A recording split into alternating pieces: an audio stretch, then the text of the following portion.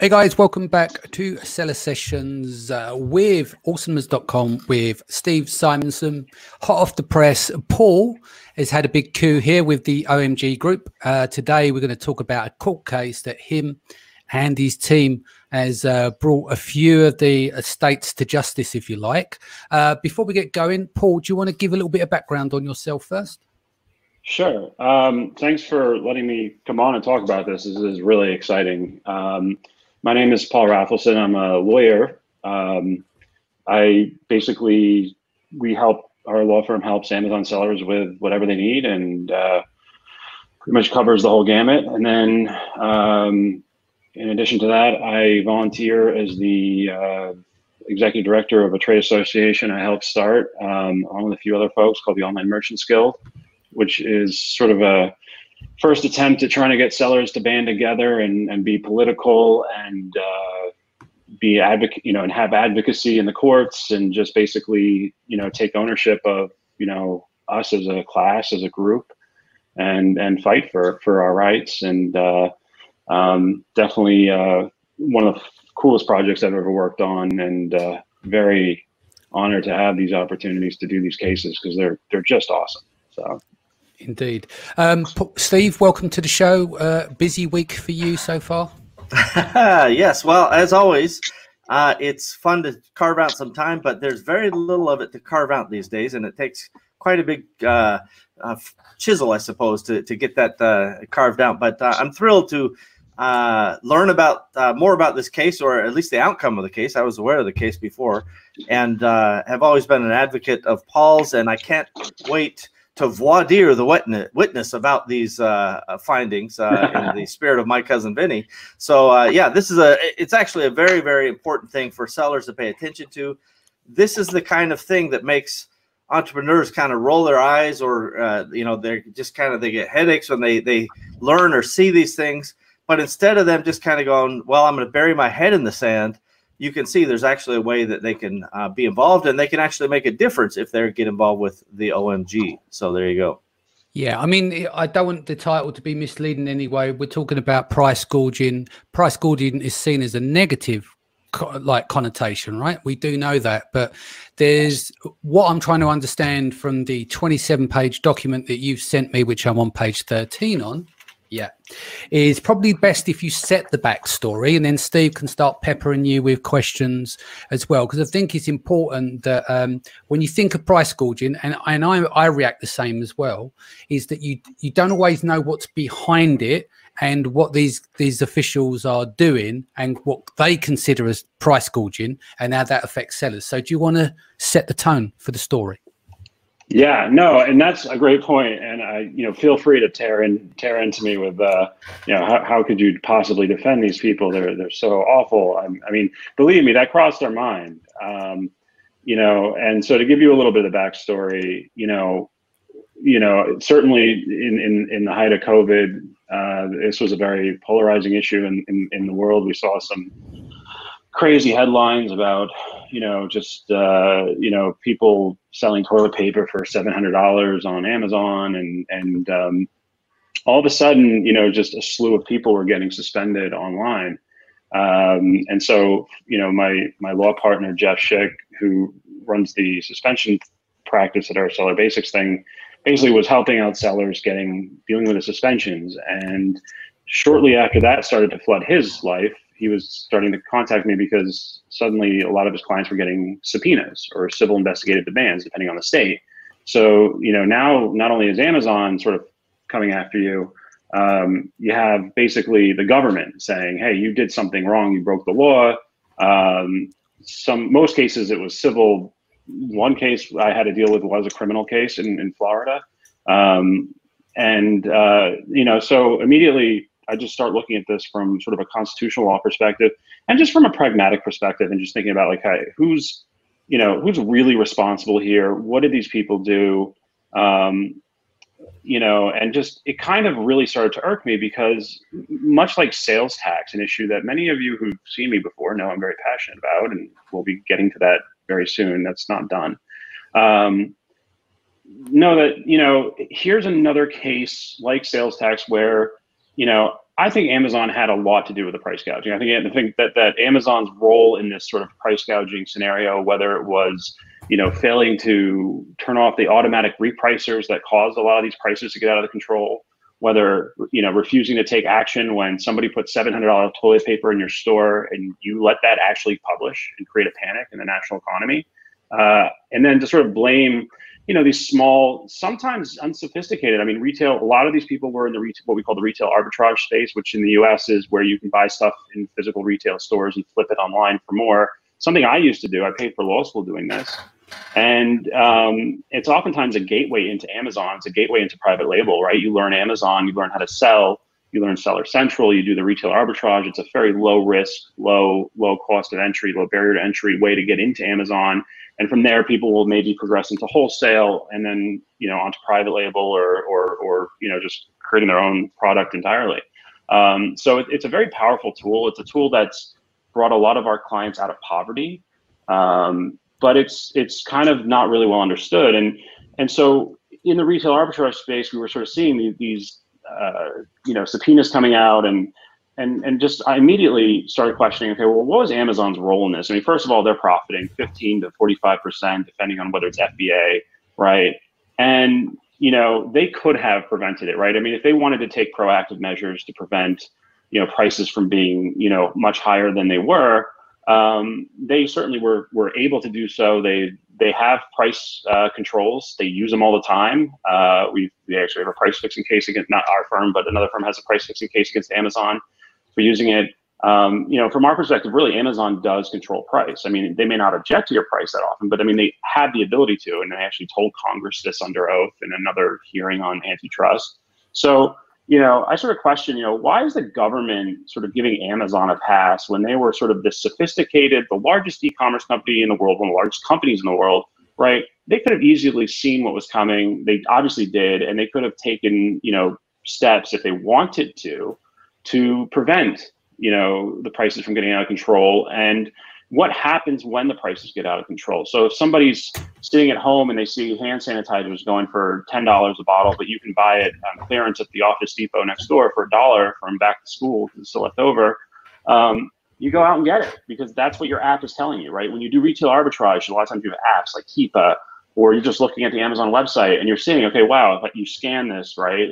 Amazon's designed for this, right? You scan stuff in the store and then you see what it sells for online and you're like, okay, I'm going to sell that. So, Amazon's sort of broadcasting and signaling to these people, hey, get as much of this stuff as you can because you're going to sell it for $10, right? We've already legitimately proven, because we have all the sales data we're dumping on you, that this has happened X hundred of times. So go get as much of this you can for us. So sort of be like the Uber supplier, right? Like you're sort of supplier on demand, right? Go get this and then you'll sell it. And then of course, when the shit hit the fan, for lack of a better word, what does Amazon do? They start ratting out the sellers. So, the states are saying, okay, and the states have no interest in prosecuting or enforcing this against Amazon. They all partner with Amazon and they say, oh, well, tell us who your sellers are and we'll go after them for price gouging. And so, those started to trickle in. So the aftermath of that were that, these regular Joe people, regular Joe and Jane, just kind of not really sophisticated business people just trying to survive, are getting these letters saying, you did something wrong. And keep in mind, a lot of these were related to things that were happening in February and January when our government was saying COVID wasn't even an issue, right? And that, so, and a lot of these states have like state of emergency laws where it's like, if we declare a state of emergency, you can't sell this product above this price. Well, most of our clients who are getting these subpoenas, first of all, most Amazon sellers who were selling anything COVID related were probably suspended by the date of the state of emergency. So they weren't actually even violating that part of the law, but the states were kind of going into other areas of the law and saying, well, this is unconscionable consumer deception, and just sort of creating these other, fakakta theories, for lack of a better word, for why these people were in violation of the law. And we saw that, Ohio doesn't even have a price gouging law, and they're going after people insanely aggressively. And so, seeing that pattern. Yeah. Paul, let me just jump in for a second. So just to help frame the backdrop for everybody. So Paul's done an excellent job of pointing out that, in fact, you have a bunch of retail arbitrage, RA folks out there.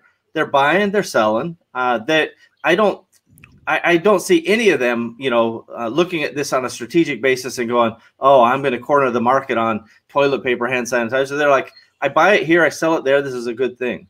We all know and should have firsthand knowledge that Amazon, if you raise your product or the price on your own product by $1, you often lose the buy box. Buy box, yeah. Right. And so the idea that Amazon is not complicit or even the driver of this kind of marketplace is a crazy idea. So, so on the backdrop point number one, I don't think there are a bunch of Amazon sellers in this context specifically that were scheming ahead of time to, I'm going to get these people, right? It just happened to be a circumstantial scenario.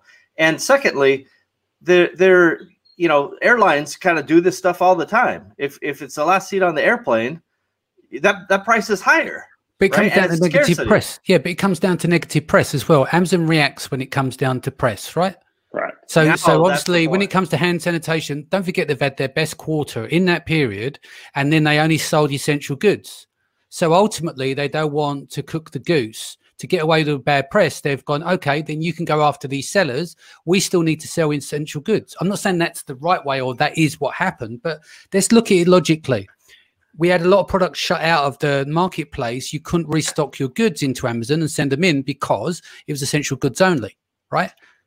That's right, exactly right. And that's, they reacted over time like everybody else, just figuring out the data points and going, you know what, we don't have enough people to ship, this, as Paul termed it, the bejeweled avocado slicer, right, no less. And so we're going to put that on pause. Even a Prime is a 30-day shipment, and we're going to sell the essential items and prioritize those. So all this data was coming in live. I think that's the contextual point that I think Paul was talking about earlier. You don't know what you don't know. Yeah, and I think we shouldn't miss the point as well, is that when you set the price, that doesn't, when you've set the price and you move it up and down, that's when the algorithm tends to kick in. But there's still the opportunity for when you list for the first time to set at a higher price. So we've got to take that into consideration. I only agree to an extent. But I will say, and we sent a letter to the AGs long before we ever filed this lawsuit. We try to be reasonable. We wrote a letter to the AGs. It's on our website. It's published. And we basically said, first of all, there's automatic reprice. Said, but what I found with the majority of our clients and the majority of the sellers I spoke to is that, listen, when you're in retail arbitrage and you get a big haul, you want to get rid of it as fast as possible. Like when I was flipping DVDs when I was in law school, before there was even FBA, I was the lowest price, back when the buy box was much easier to understand because it was like a penny drop game, right? Every so often, and then you get the buy box back and you get some sales.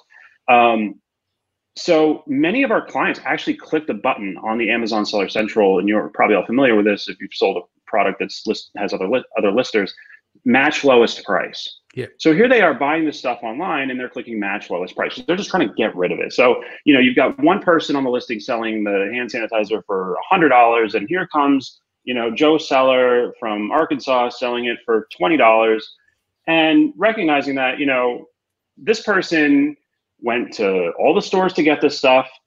In Arkansas at a time when COVID was definitely not a problem in Arkansas. It was a problem in California. It was a problem in New York. It was starting to become a problem because I was in California at the end of February, actually, and really didn't feel like a problem then. But it was starting to become a problem on the coast. They're going to these stores in Arkansas, in Oklahoma, where there's no need, and they're getting these things into the market so that they can get to where they belong. And yet it's going to cost more. If I live in California and I call you up, Steve, I said, go to every Home Depot you can in Seattle and Washington and get me every mask and hand sanitizer, put it in a box and ship it to my house. Are you going to charge me the same price as what it cost you in the store? Or, are there already costs built in, such as, oh, and by the way, there's this intermediary that charges 15 to 45%, depending on whether you're FBA or not. So obviously the prices are going to be higher. And in a lot of cases, our clients, they were selling for much more than the brick and mortar stores were charging, but not, a lot of them were not even in these insane numbers we see in the media but they were still getting subpoenas, right? And now they have to, there's a presumption of guilt and they have to prove that basically somehow this is a fair price because their costs went up, and it's insanity. I think Steve picked me up on this a couple of months ago when I was talking about gorging on masks and stuff. And you're in the PPE business, Steve. You normally have terms. When you're ordering PPE stock now, you pay up front for those goods, don't you? The other thing is as well with the fires in Australia, a lot of the materials and stuff around the world, they become more scarce. So the cost of materials gone up as well as the cost of delivering of the product, and obviously with factories.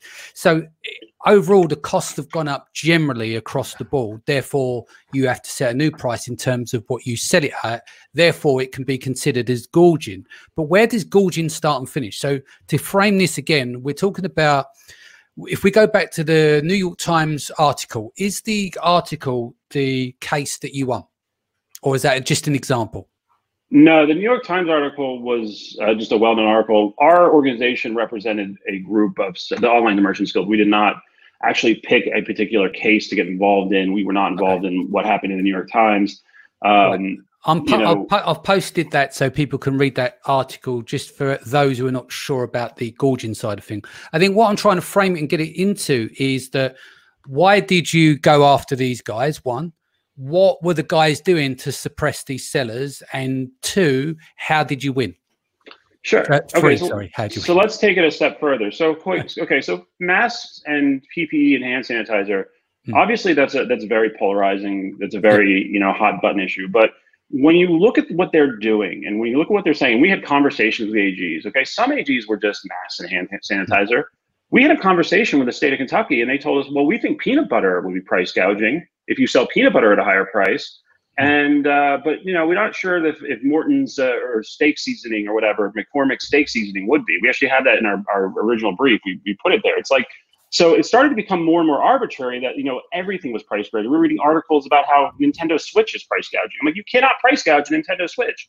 Price gouging laws are about immediacy. It really works well, because I used to live in Florida full time. You have a hurricane, your house is blown down, you go to the 7-Eleven next door to get a bottle of water, they want $300, right? You have no choice but to pay $300. That is price gouging. It's that immediate need. You go to the Holiday Inn to stay the night, they want $10,000 a night when it's normally $90, right? That's kind of what these state laws were written about. But all these states are trying to be, these AGs are so arrogant. They want to make a name for themselves. They want to be on the front page of the newspaper and show that they're tough on this stuff. So they all started taking these really aggressive positions, even when they didn't have laws, and starting to say things like, do you know how many clients I have who sell peanut butter that they buy at like Trader Joe's for like 4x what they pay for it? I mean, this started to become an attack on reselling, because, and the fact that the states were saying, there's no state of emergency requirement for this law because it's a consumer protection law. It's like, okay, so you're basically saying that a lot of what we do as retail arbitrageurs in that community, right, is illegal, or even in wholesale, right? I mean, if you buy something for low and you sell it for a multiple, that's duress and price gouging, and Nintendo Switch. And it was coming from all the states. It was coming from Texas. It was coming from Washington, Florida, criminal cases, New Jersey. We had states going after people who weren't in the state. We had Texas going after people in other states. I'm like, that's not even, you don't even have a right to do that, because a person selling on Amazon isn't in Texas. We saw the same thing with New Jersey going after people in other states. So we just saw the mess. And, we were dealing with Kentucky, and we were actually going to bring the case in Florida. And I had a criminal case. And I thought, this is a great great scenario to bring the case under, just representing the organization, showing that they've been, but we were actually able to resolve that fairly reasonably with Florida, because they actually agreed that they were one of the few states that actually respected that, in order for our price gouging law in order to violate a price gouging law, you have to do something on or after the day a state of emergency was declared, right? Which is how the laws in a lot of states work, and the states that have it, like, we're declaring a state of emergency on March 6th. So after starting March 7th, once now the notice is out, you can't sell for more than 10 or 20% more than what you paid for the product, right? And Florida, to their credit, honored that portion of the law, and most states we dealt with did not, right? They said, Kentucky, perfect example, they have a 10% price gouging state of emergency law, but then they have this other law that says at any time you can be price gouging. So, it turned out, Florida was okay, because, most of the people who were selling these products were suspended anyway before the state of emergency. So they couldn't even have the listing, because price gouging is two things. it's offering for sale. So just putting the listing out there in theory can be price gouging, even if nobody buys it, right? Like if I put a sign up in front of my store and say, you know, water $300 after a hurricane and there's a state of emergency, just offering the water at that price is a violation of law. So you don't actually need to sell it to anyone. And then there's the actual sale of it. But in the case of Florida, we would say, well, listen, if the listings weren't even live, there was no live listing on or after that date, then there's nothing to talk about here. And they were actually pretty cool about that. So we looked into Kentucky, and we got connected to Gary Ray's group, and Gary and Gay Lisby, who run a great retail arbitrage group. I can't say enough about them. We've known them for a long time, and Gary himself was caught up, and he just did a webinar in his group the other day talking about how he was caught up in a subpoena, selling the stuff, you know, not at any type of high price, but and to nobody in Kentucky. That was the other thing. Like, none of his customers were actually in Kentucky. And then we got connected to some other folks in Kentucky, and we just decided, you know, Kentucky is a great federal court district to bring this case, because if the case moves on to appeal, the Sixth Circuit, which is where Kentucky sits at the federal level, touches Ohio, it touches Michigan, it touches Tennessee. So which is kind of the hotbed for where the states were really going after the Amazon sellers. And this is also a hotbed for where Amazon has a lot of investment, right? Amazon just put like $2 billion of investment in Columbus, Ohio. So no wonder the state of Ohio doesn't go after Amazon, right? Just like we saw with sales tax. And same thing with Tennessee, and the same thing with Kentucky. Kentucky is to Amazon what Tennessee is to FedEx, right? Like, I mean, it is like the essential, you know, hub of Amazon's fulfillment operations, and has been since the dawn of really, you know, their fulfillment, right? It was their first major expansion outside of Washington State. So no wonder the state of Kentucky was reluctant and partnering with Amazon, as they repeatedly said, you know, and the AG is publicly thanking Amazon for their cooperation. So complete, and so we wanted to call bullshit on that, because we're just tired of it, and it is so unconstitutional. So we decided that's where we're going to bring the case. And so we worked with the retail arbitrage groups mostly to raise money, because we felt like, you know, Online Merchants Guild, you know, we have money. We're still working on a tax case. We have one that's currently in the courts. We have another one. I don't feel very comfortable spending, you know, money that many members contributed towards a tax fight, which is still ongoing, on a price gouging fight, unless they were comfortable. So I wanted to make sure that we could raise enough money to independently cover this cost, and we did, the cost of our outside litigators. And we got connected to a great litigator who just was a godsend, and really helped us take our legal position and bring it to court. And basically what we went in for is basically to stop the state of Kentucky from going after Amazon sellers, from investigating them, from subpoenas. Like, you can't even bother me on this issue, right? And it was interesting because there was actually an Amazon seller that we didn't know about who had actually challenged it in state court, which is why the first 13 or 15 pages of this case is a little kind of strange, because it raised the question of whether we even had the right to go to court, because if you were in the middle of a state proceeding, like a criminal proceeding, for example, you can't try to like override the state by going to federal if it's in state court. So the question was, you know, did the fact that this other seller that eventually joined Online Merchants Guild and became a, you know, and we, you know, use their information and sort of use them as an exemplar in a lot of cases, for a lot of facts, does that preclude us from even having our day in court, in federal court? And we actually had to separately brief that issue after we had our hearing, and the court found no. And this is the judge we had. We could have picked a better judge. We didn't pick, but we couldn't have drawn a better judge. He's the same judge who opened up the churches under, you know, reasonable restrictions, you know, mass, etc. And he's a big believer in the Constitution of the United States, which is cool because that's what we needed. And you know, and so in fact, in the brief, I sort of made the point. I said this would be like, you know, the state of Kentucky investigating a group of churchgoers for one church, and then saying because they're investigating one group of one church, every other person who wants to go to church in a different church has to wait until that investigation is complete before they can have their First Amendment right to go to church. So I think it resonated, but he clearly understood the legal issues that, you know, being an Amazon seller presents in terms of it's just impossible to comply with these laws. And the fundamental theory of the case, you know, was a couple things. There was a First Amendment right. Like, I have the right to advertise a price nationally, right? I mean, if I put a price of my product on a Super Bowl advertisement and that price is illegal in 2 out of 48 states, those 2 states can't go after me. This is a Super Bowl ad. It's a national advertisement, right? Like, it's a First Amendment right. Doesn't mean I have to sell the product to that state, but I truly have the right to put it through a national platform. And that's what Amazon is. But the main argument, the one the judge focused on that he thought, this was just the easiest one, and the one we wanted him to address, frankly. The other arguments were there, but really this is the one that was this idea that, on Amazon, you can't set a price on a state-by-state basis, right? Like, I can't set a Kentucky price. I can't set a Tennessee price. I can't set a New York price. So what happens is, and why this is illegal and why this violates our constitutional law, is that if I am a Kentucky-based seller and I have to comply with Kentucky's price gouging law, right? Kentucky is now restricting me from selling my product at what could be a fair price in another state. So, another way to put it, let's say you're in Florida, let's take it out of Kentucky, and there's a big hurricane, and Florida says you can't sell this hammer for $20. That's price gouging, okay? But you know what? $20 might be a fine price on Amazon. People pay more for stuff on Amazon. We know that. Otherwise, there wouldn't be retail arbitrage. People pay way more for stuff on Amazon. It's good for us, right? They want that convenience.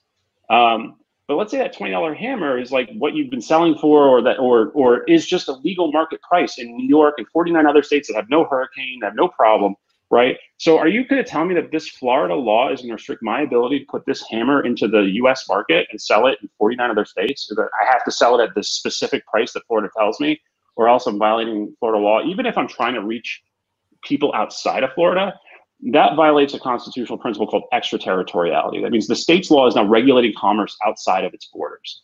And for that reason, they were out, to borrow from Shark Tank. So that's good. They're out. So I first of all want to just zone in on a couple key issues. It's the crazy outlier story that you get about the guy who drove around, collecting all the sanitizer. He bought it for $3 and he's selling it for $70. I saw that in some article. I don't know if it's this New York Times one or not, but that, whether or not that's fair or right or wrong is really not the point. That it's that story gets press, and then you get some outrage from politicians, which often have no idea really what they're talking about. We see that routinely when you watch the Facebook testimony and so forth. So they don't know what they're talking about, but they know they get headlines. Paul talked about this earlier. Danny pointed out that it's all about the press. Amazon doesn't want the bad press. Politicians love to stir the pot. Really, they get their most face time, and that's really all they measure is face time. And they get to take the high road, and we're not going to let our people, blah, blah, blah. And it's like, why don't you guys just shut up, get off the stage, and let the market do its job? People won't buy a $50 piece of sanitizer, unit of sanitizer, if they don't need it or if they don't want it. And in my view, I'm much more of a free market guy.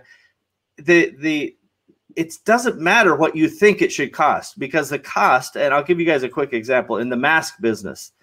So I didn't ever expect to be in this stupid business, but in December, so I bought a company that had been in PPE for a long time. And in December, the raw materials cost for this stuff that you make masks out of was $2,800 per ton. So $2,800 per ton. So the masks that come out of that raw material are priced at X. By April, that same material was $86,000 per ton.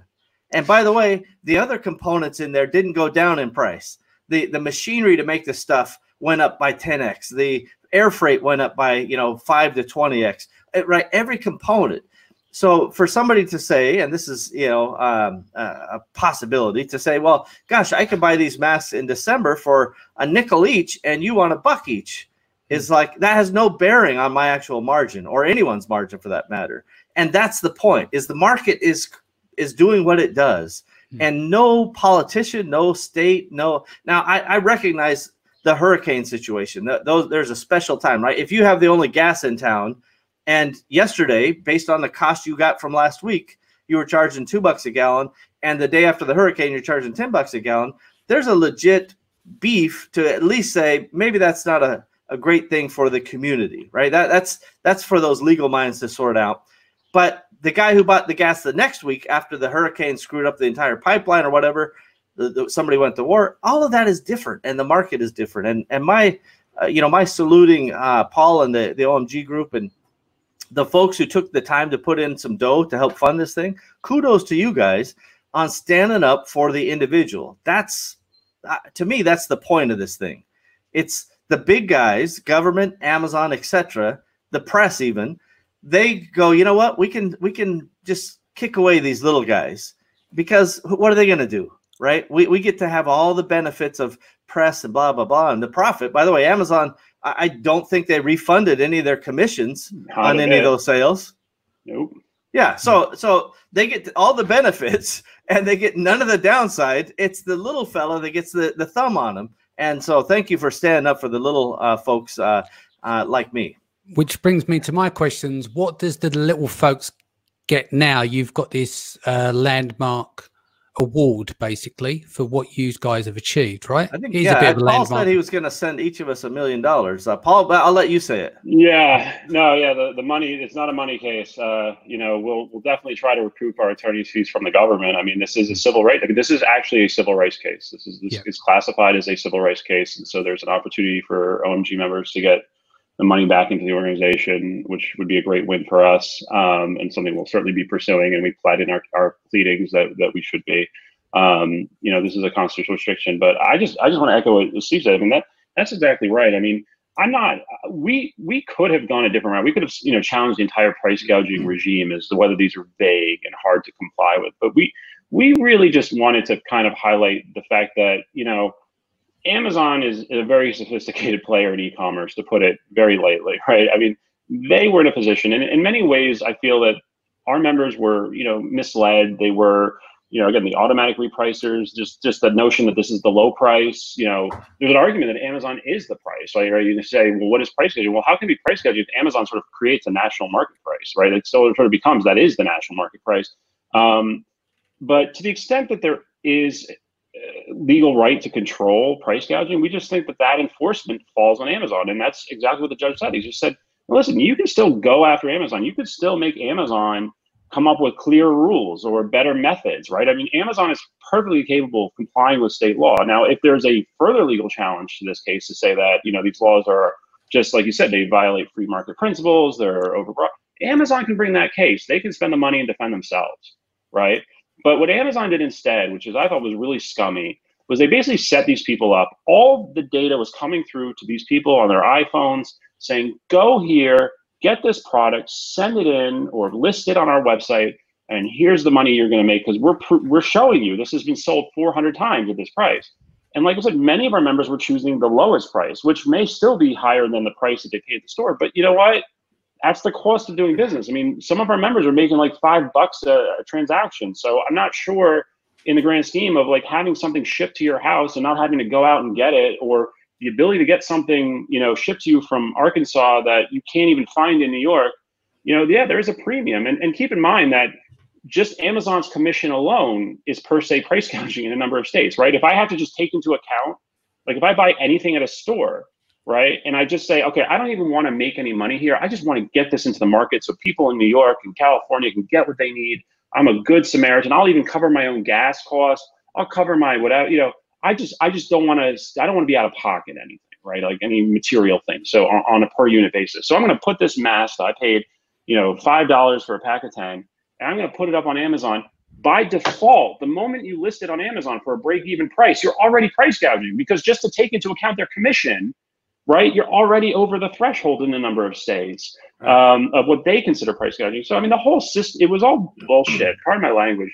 And it was just the government saying, okay, here are these weak individual people, these small little businesses that we can make examples of and look like, we're earning our pay as government enforcers, right? These AGs. And let me just tell you how smug these AGs were. I wrote a letter.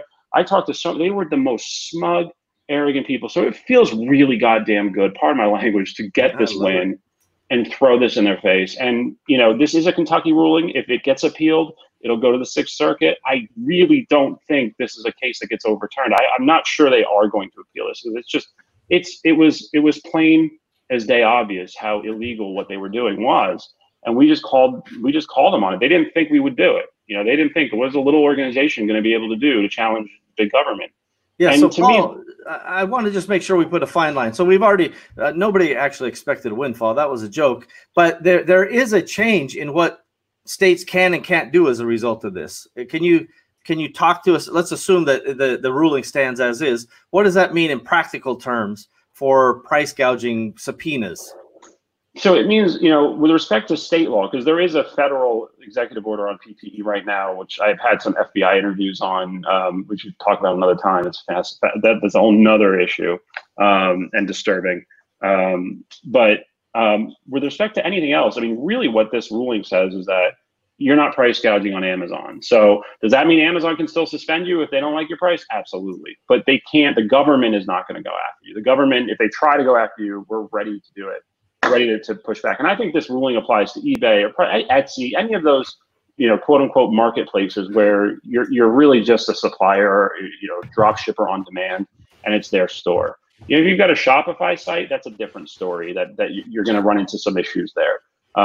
Potentially. There may be some other defenses, but for purposes of Amazon, what this ruling really says is listen, you cannot be persecuted for price gouging at a state level, on a state law, whether it's your home state, whether it's another state, but these state laws just don't work on Amazon, the state price gouging laws, because they were meant for, like you said, the gas station after the hurricane. That's what they were meant for. It's that immediacy, not something that you're ordering for 10 days shipping, which is what, based on the delay time, right? Like that's not an emergency, right? State of emergency laws in general are only supposed to last for 10 days. That's the way they were written.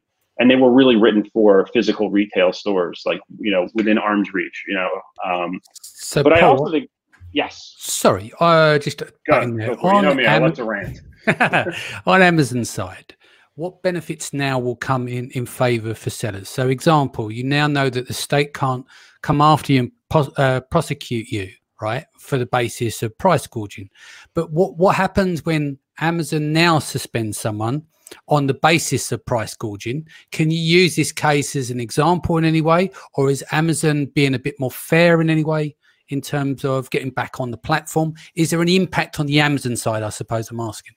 Yeah, I think there has been. I mean, we've seen a much less of a price gouging response. Amazon has done some lobbying in the price gouging for a federal solution that obviously insulates them from any responsibility. We'll see where that goes. But I think, Amazon has recognized, I think, whether they, I know the states certainly shared our memo with Amazon. The states are all working very closely with Amazon on this. In fact, one of the Kentucky cases was really funny that they wouldn't even disclose the information Amazon gave them, which is really, really odd. Yeah, it was like you can't get discovery on what Amazon gave over. Right, like the state couldn't make a prima facie just allegation because they wouldn't provide an ounce of evidence. They just said we have it, and then they asked for a in-camera review of the evidence. That means the judge gets to see it and the lawyer doesn't. The opposing counsel's lawyer does not, which is maybe in a mafia case, or in a giant RICO case. Right. Yeah. How many people you whacked today, Paul? This is an outrage. I know you're going after people. Exactly. The request list for Amazon data that could easily be redacted if there's personal information. I mean, it was like, I don't think so. Amazon's not going anywhere. Okay, they're not going to go hide in Mexico for the rest of their life, right? They're a big corporation. So it's kind of a joke. Another question for you then is, from here on out, if one of these states do, are they completely blocked from doing so? Will they chance their arm? Or is there a point where you could advise anyone listening to the show and obviously this live, if you get one of those letters, do X, Y, and Z, do you ignore it? Do you point them in the direction of this case? What would someone do in this situation? Or would they not actually start sending any of these letters ever again? So, I don't think this has made its way through the state stratosphere yet. This is still pretty new. So It may, there's still cases out there. There's a case in Alaska right now that got a little bit of press. And so we're looking for people who are still being, I've got about, 10 or 15 outstanding subpoena cases right now in various states. I had a local counsel engaged in every one. It was very burdensome.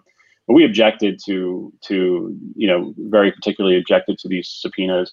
And so to the extent we hear back from the states, we're ready to sort of use this case. And, I think it's going to be hard for the states to be able to pursue anything with this type of a ruling. It was so well written. This judge wrote this for publication. He wants this. This is a very well reasoned and logical ruling, and it's by a very technical judge, And so I think that from that perspective, I think, sellers obviously should contact Online Merchants Guild. They should contact us if they get contacted. If they already have counsel and they don't want our help, I mean, certainly bring this to your counsel. Your attorney should know what to do with this. Let me just jump in there, Paul. I think that's a very wonderful thing that you said, but let me just tell everybody out there, most of your attorneys have no idea what to do. I will just say that plainly, not because attorneys don't know what to do, but because they don't specialize. They don't have the background. They don't have the understanding. And this is kind of the same thing as I say about, when somebody's friend is a hairdresser and her cousin is a CPA, that doesn't make them qualified to be an e-commerce CPA. And I say the same thing about e-commerce law. I'm saying, not Paul, but I'm saying reach out to Paul's law firm and get firsthand experienced, relevant advice, not just kind of general legal advice. If you're going to sell a house, go find a real estate guy. You want to do e-commerce law, you call Paul and the gang over there. I think they're going to rename the firm Paul and the Gang anyway, so that'll be easy to search on Google. Yeah, we're currently in legal battle with Cool. Once that gets settled. Well, yeah, there's a little trademark issue. Yeah, there. Apparently he wanted to start a law firm too, so we've got a trademark. Oh, there you go. Yeah, probably get their royalties off their record companies. Yeah, exactly. Yeah. But two things I want to hit on too is that one, I want to finish your question, Danny, about what does this mean for Amazon? I mean, I think for one, this sends a message states like back off of our sellers. So it kind of puts them in a position where they're going to have to look to Amazon for a solution. And and the one we want is one where if you're gonna impose price gouging laws to the extent you are, then there should be clear guidance from Amazon. Like if we're in a state of emergency and we need to abide by certain price gouging laws, then Amazon needs to tell us what the hell that is, right? It can't just be guess and get suspended. This is that unfair treatment. And I think that's where we're heading, is that we want to see clarity. But I think Amazon, in filing this case, and even they may not like it. They may not like the rhetoric, the fact that, we're basically calling them out as a store, just like we did with sales tax, and that this whole idea that individual sellers are retailers is BS, which the judge clearly seems to get, because, he refers to Amazon sellers as suppliers, which effectively they are. I think they also recognize through their legal counsel that most of these price gouging allegations are BS. And so they're not so worried about the sellers. That it's the press. It's all it is. It's just the bad press. So, we're trying to change the story. It's been very hard. I mean, it seems like the media, Amazon somehow gets a pass in the media that is unbelievable. It's as if every news publication is afraid Amazon's going to buy their publication, so they don't want to be too negative against, except for the Wall Street Journal. I give the Wall Street Journal a ton of credit for their coverage of Amazon. I think they do an amazing job. In fact, Amazon sellers should subscribe to the Wall Street Journal, because they really do an amazing job of covering the realities of Amazon better than any other newspaper. The New York Times, I think, is thinking they're next after the Washington Post. But anyway, I digress. The other thing I want to talk about that's, I think, is even a bigger picture and why I'm here, because a lot of people here don't do retail arbitrage, but you know what? Private label sellers got caught up in price gouging, because if your prices went up or your supply went up, your supply costs go up, right? Your prices, you just still get caught with price gouging. But the bigger win here is about Online Merchants Guild itself. This was our first court battle. We started something in California and 2 years ago, and through that was able to get the tax law changed. But that was through legislative, right? The case never went through. We have another case in California where we're suing Amazon, we're suing the state of California and sort of Amazon at the same time to recover the back taxes that they're claiming the sellers owe. That's taking forever, and there may be something coming online soon to sort of address the back tax issue for the sellers who are still getting back taxes threats. But the bigger issue is this is what Online Merchants Guild was about. This is why we created it, right? This is advocacy. This is a whole class of people getting totally screwed by the government, by a company, and being able to band together and get a fucking awesome result. Pardon my language.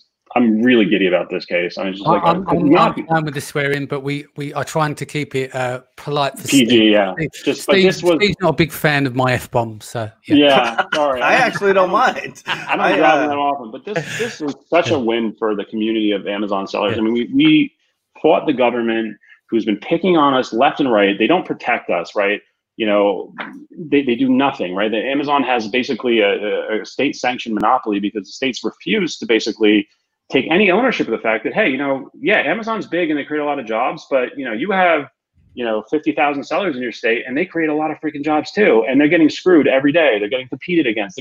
And you do nothing because all the politicians want are those, nobody thinks about, I created 5 small business jobs. It's like, Amazon's bringing in 10,000 jobs. That's a great re-election FaceTime blurb for my next campaign. So I'm going to support Amazon in any way I can. And that's the thing that really pisses me off. It's just how the governments have basically sold out every one of us as sellers. And so we have to fight for ourselves. And this is so normal in other industries, right?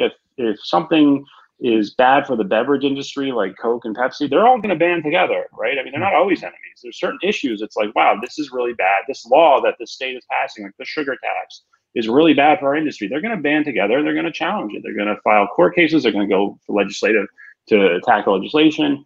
They'll get their scientists in their pocket to say this is the right thing to do. And I'm not saying they're the ethical ones. I'm just saying, but the principle of trade association in terms of like, okay, finding where we have common ground. Like, we're not an organization. I say this over and over again. It's like, all I'm not an organization. We're not like those other organizations that are out there that are going to teach you how to be better on Amazon. They're going to teach you. We're just out there protecting that window of opportunity that Amazon has, that the Amazon marketplace, the e-commerce marketplace has created, and we just want to protect it. And that we're just making sure the window stays open. But we're not going to teach you how to be awesome on Amazon or on Shopify or any of those things. But we just want to make sure you have that opportunity to be awesome, if that makes sense. So that's how we sort of can live. You want to give people a level playing field to operate without. Yeah, we don't want to get in the right. We don't want to get in the way of like those, people out there who can actually like help you grow and teach you how to be. That's like we want to partner with those people because we're just trying to say like, listen, you've got skin in the game. And I've always appreciated Steve. I've always appreciated you for this because you recognize that. It's like, hey, like, I'm not here to like take your members away or take your, we're just like, this is something at a higher level about the playing field and just making sure that it's good for all of us. And we all benefit from that mutually. And the more we can do this advocacy, the more we can lobby at the federal level, the more we can sort of change the dialogue. I mean, prior to this, we were working on sales tax policy because right now, I mean, for people who the marketplace facilitator thing has been great where, now your sales tax is collected in every state but 6. The problem is now is like nobody wants to start a Shopify company. Nobody wants to be a $5 million seller on Shopify because if you talk to a $5 million seller on Shopify who's dealt with sales tax, I'll tell you, I hate life. I spend, over 6 figures on sales tax compliance. I have a whole team of tax people now. And it's like a $6 million shop. It's not, you're not making that much money. There's a gentleman by the name of Brad, it's Halstead Bede. They wrote a great article. He's a multi-million-dollar Shopify seller. He testified before Congress. I was down in DC before COVID, meeting with Congress on this issue. We're trying to streamline sales tax because we want people. Amazon's great, but a lot of people don't want to be Amazon dependent because it can be dangerous. You want to be diversified. You want to have a good Shopify business. You want to have a robust Shopify presence, a robust Amazon presence, and a lot of our clients who even can get clients to Shopify, can get customers to Shopify, they'll have links on their Shopify site that just directs them back to Amazon because they don't want to deal with sales tax. I mean, how ridiculous is that? The ability to charge 6 cents on the dollar and give it to the government should deter you from having your own store. That is absolutely absurd. So we're absolutely on the front line of fighting that and trying to get that fixed because we don't really understand why a small business would need to be registered in 50 states just to report 6 or 7 cents on the dollar to the government. Why can't it be one state? Why can't it be a central clearinghouse? What the hell do I need to be in the same tax complexity level as Walmart itself, just if I'm a small Shopify business? And so these are problems we're looking at. We're always looking at the issues of the way Amazon sellers are getting mistreated, the way what's good for us, because nobody out there in the government's looking out for us. Nobody out there is looking, they're all looking for themselves, right? So all the policy that's being made is being made by Amazon's lobbyists, eBay's lobbyists, but where's our lobbyists? Where's our voice? And this is a great win because it shows that, we can get our voice heard through lobbying and we can get our voice heard in the courts when our rights are violated, right? We have a right to exist. We have a right to be here. We have a right to participate in the marketplace. And we're damn right going to protect our rights. And so I want people to join Online Merchants Guild, and I want people to support this because this is for you. This is not a win for me. This is a win for the seller community. I'm honored to have brought this case. It's a cool constitutional law case, and I teach a common law course, and I love this case, and I love All I need having now, that Paul, is a little opportunity. bit of Rocky music behind it. You've Yeah. got me going already. Yeah, I should have worn my Wawa. Brian originally. said, Wore my hey, Wawa. Paul's a great guy. Saved me thousands of dollars due to sales tax issues caused all by the states and taken advantage of sellers like me. Qasim says, hello, guys. Side B, hey, guys. Late to the party. I will listen in later. Pete says, what's up? Iris says, someone in one of my groups got dinged for price gouging for hair mousse on a 99-cent auction. That does sound criminal. Let me just go on record. That sounds like an outrage. Yeah, Iris, I don't know what to tell you. Yeah. Yes. Big shout out to Terry the Fee, Miguel, Aaron Biner is back, Tom Bott's here, Kat is here, Giselle is here, Nanette is here, Iris, Gloria, Juan is back. Good morning, Tiff. And Ryan Baha is here as well. Before we wrap on the show, let me ask you this, unless Steve's got some questions, of course. Predictions, Paul, what do you want to see happen in terms of legislation in the next 18 months, be it sales tax versus what's going on here with the gouging in terms of protecting Amazon sellers? I just want to see, I don't know if I'd love to see sales tax legislation, and I know that there's been a movement, but there's also been a reluctance in Congress to do anything because they don't really understand it. So it'll be interesting to see what happens in the election and who's remaining. I'm surprised by the fact that Congress, certain Congress people in the especially in the House Judiciary Committee don't feel that there's an important need to move this stuff on. But I just want to see more and more. What I really want to see is something that we saw in California called AB 1790, which was a seller protection bill. And it's not a great law. It's not a terrible law. It just wasn't complete. And we lobbied really hard to get something passed. We worked with the Assemblywoman to get it passed. And I'm happy that it got passed because that's a foot in the door. That's a recognition, right? That's a state recognizing that, ironically, it's California, but recognize that sellers have rights. And so, for people who get 72-hour notices for suspensions now, you do have us to thank. You have the Online Merchants Guild, not me personally, but you have that because that is a result of that law that came through AB 1790 and so I just want to see more of a trend either at the state or federal level of seller protection. I just want to see that recognition.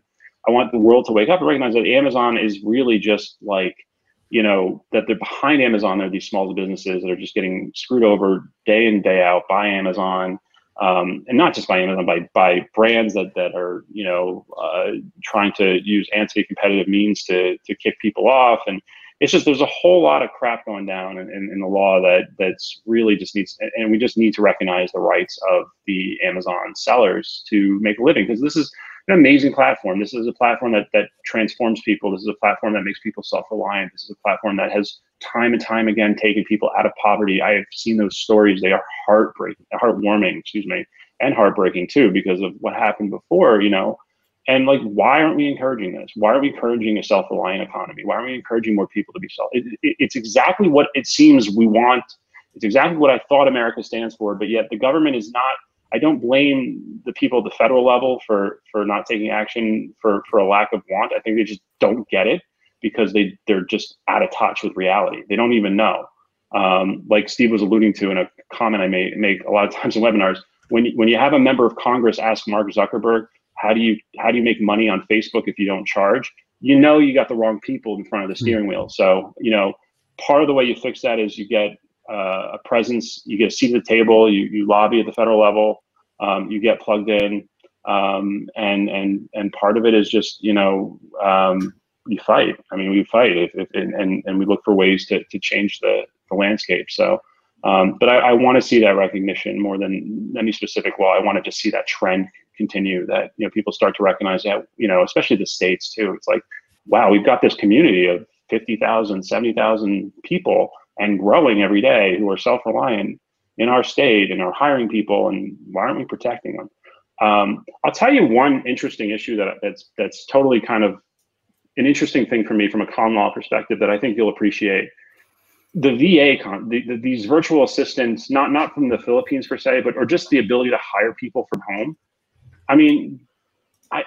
Traditional state law would basically say, like, you're going to have all these tax requirements the moment I hire so if I hire somebody in Rhode Island to work for me, now all of a sudden my company is in Rhode Island, even though if I've never met them, I'm just hiring them. Even Fiverr, like that company could potentially create, problems for me. So I could hire 10 people who all work from their home through Fiverr, and I could theoretically have 10 states coming after me for all sorts of taxes and regulatory compliance fees. I think that's got to get addressed, because I think, we want people, the work at home economy is here. And I think the states are, again, out of touch with just the way the world works. And I think, how can you start a business today if you're like, oh, yeah, I want to get some help from this platform that lets me hire people from anywhere in the country, and it opens up the job market nationally. We're no longer, you don't have to live in New York City to make a New York City salary. You can live, and that's what Amazon's proven, right? You can live anywhere in the country or the world to do that. And that's the beauty of self-reliant business. But these state government regulations, these old-fashioned, old fogey laws are going to kill this environment if we don't do something about it and start saying like, hey, this needs to be protected, because why the hell should I be subject to 10 different state regulations and laws because I just wanted to hire 10 people off of Fiverr to do a project for me? I mean, it's crazy. So I'll tell you that is something that I'm super interested in and want to potentially challenge, because we all rely on people from elsewhere. We all get help from elsewhere. So, Steve, do you have any final thoughts here? No, I think the reality is, we're lucky that Paul takes an interest in this stuff. As I've always said, he's kind of a major league hitter, and to have him be so passionate and care about sellers the way he does is something that we should be thankful for and also recognize him for. Yeah. Secondly, we should pay attention that these issues are not going away, right? And they don't go away on their own either.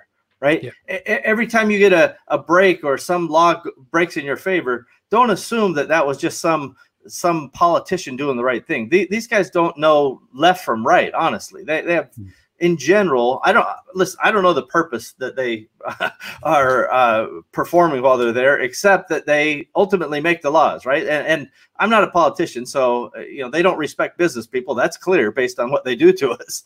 And so maybe I'm biased. Well, I'm clearly biased. Let me say that. But the point is, this stuff is not stuck in neutral. There's things changing all the time. So whether it's the price gouging, whether it's the sales tax and California continue to come after you, whether it's the fact that California basically just said all Uber and Lyft drivers are employees. Oh my God, yeah. All of that trickles right down to us.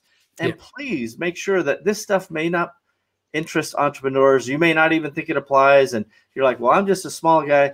But this case that Paul just talked about is a clear example of the big guys going after the little guys. This is David and Goliath in every possible way. Make sure you pay some attention to this. And, in my view, you should be a member of the Online Merchants Guild, and that way you stay plugged in. And the one thing I'd like to add as well, basically, and I've said this to you, Steve, is like I always say, judge me by my actions, not by my words. And I always look to the actions behind the words of people. And that's what I like about Paul, his stand up, So when he says he's supporting, because anyone can chat shit basically and say, yeah, I support the community because it can serve their ends. But Paul has demonstrated over and over again, it's done by action, not by his words.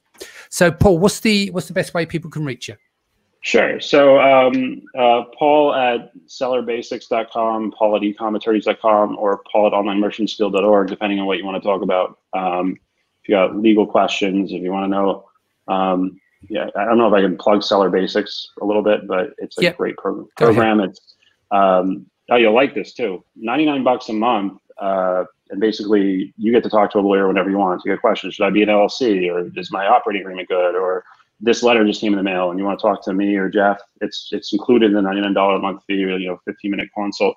And then with the sellerbasics.com membership, you also get discounts. So when a lot of people were paying like thousands and thousands of dollars for price gouging suspensions, we were charging $750 for a full account suspension, which is very, very, very low compared, especially since we actually work on these. Like our lawyers work. Like we don't offshore this to paralegals. We take these seriously. But even better than that, and then we have a lot of our stuff is discounted basically when you're a member of Seller Basics at $99 a month. But actually the coolest thing is because we kind of built this on like an insurance / discount plan for Amazon services, for what Amazon sellers would need.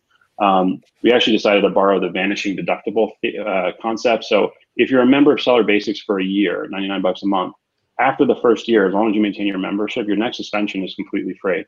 So it's like a vanishing deductible. And that means, and when we say suspension, it's not one POA, it's whatever it takes that we can do. If it's within our power to do it, we're going to do that thing. It's 3 revisions and an email to Jeff Bezos. a letter to Amazon Legal, mailed UPS. Like we do it all. We don't say, okay, it's gonna be this much, and then, oh, that didn't work, so we need you to pay us more, and then you're gonna do this, and oh, now we need to email Jeff, that's gonna be this, and it's out.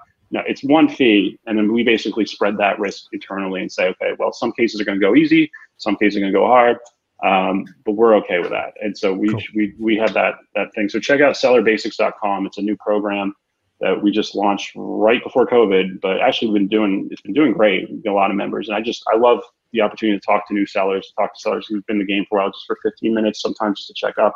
You'd be surprised what you can learn. It's a worthwhile program. So check it out. Well, look, we're going to wrap there. I've got 14 seconds because I want to upload this tomorrow without doing any edits. So we're going to sign off now. I'll see you Sunday. Steve, I'll see you next week. Paul, thanks again for your time. See you guys soon. Thank you, guys. Thanks, everybody.